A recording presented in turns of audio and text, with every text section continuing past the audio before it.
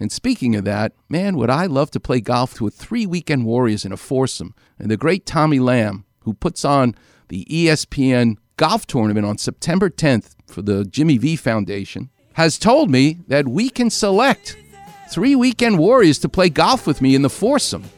And they'll pay the entry fees. And you get a $200 goodie bag. It's awesome.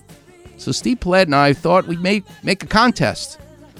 What's the contest? I love getting letters. Like letters where you sit down and you write with a pen and you put a stamp on the envelope and you mail it.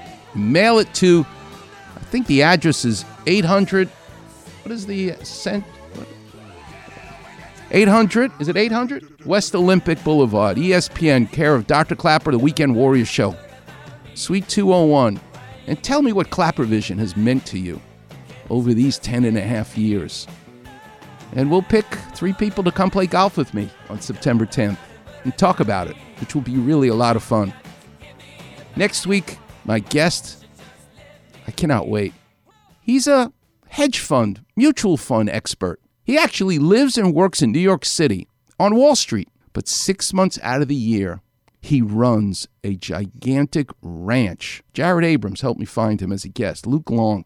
He runs a 400-acre ranch at the foothill of Jackson Hole, Wyoming, the Great Tetons. He runs a ranch, and it's all about, to me, wide open spaces. He lives in New York because he works in New York, but half of his life he spends in Jackson Hole, Wyoming.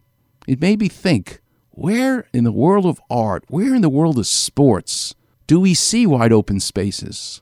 Well, the Dixie Chicks had one of the greatest songs in the 1990s called Wide Open Spaces. Biggest hit for them. It was the name, actually, of their first album. But they didn't write the song. Susan Gibson wrote the song Wide Open Spaces that they sang. You should listen to that song during the week. I shouldn't spring this on Steve Paulette. I should have had him pull it. But we'll be listening to it next week. But the story behind that song, Wide Open Spaces by Susan Gibson, will amaze you. And how... Well, I won't ruin it for you. That's what we're going to get into next week as my guest.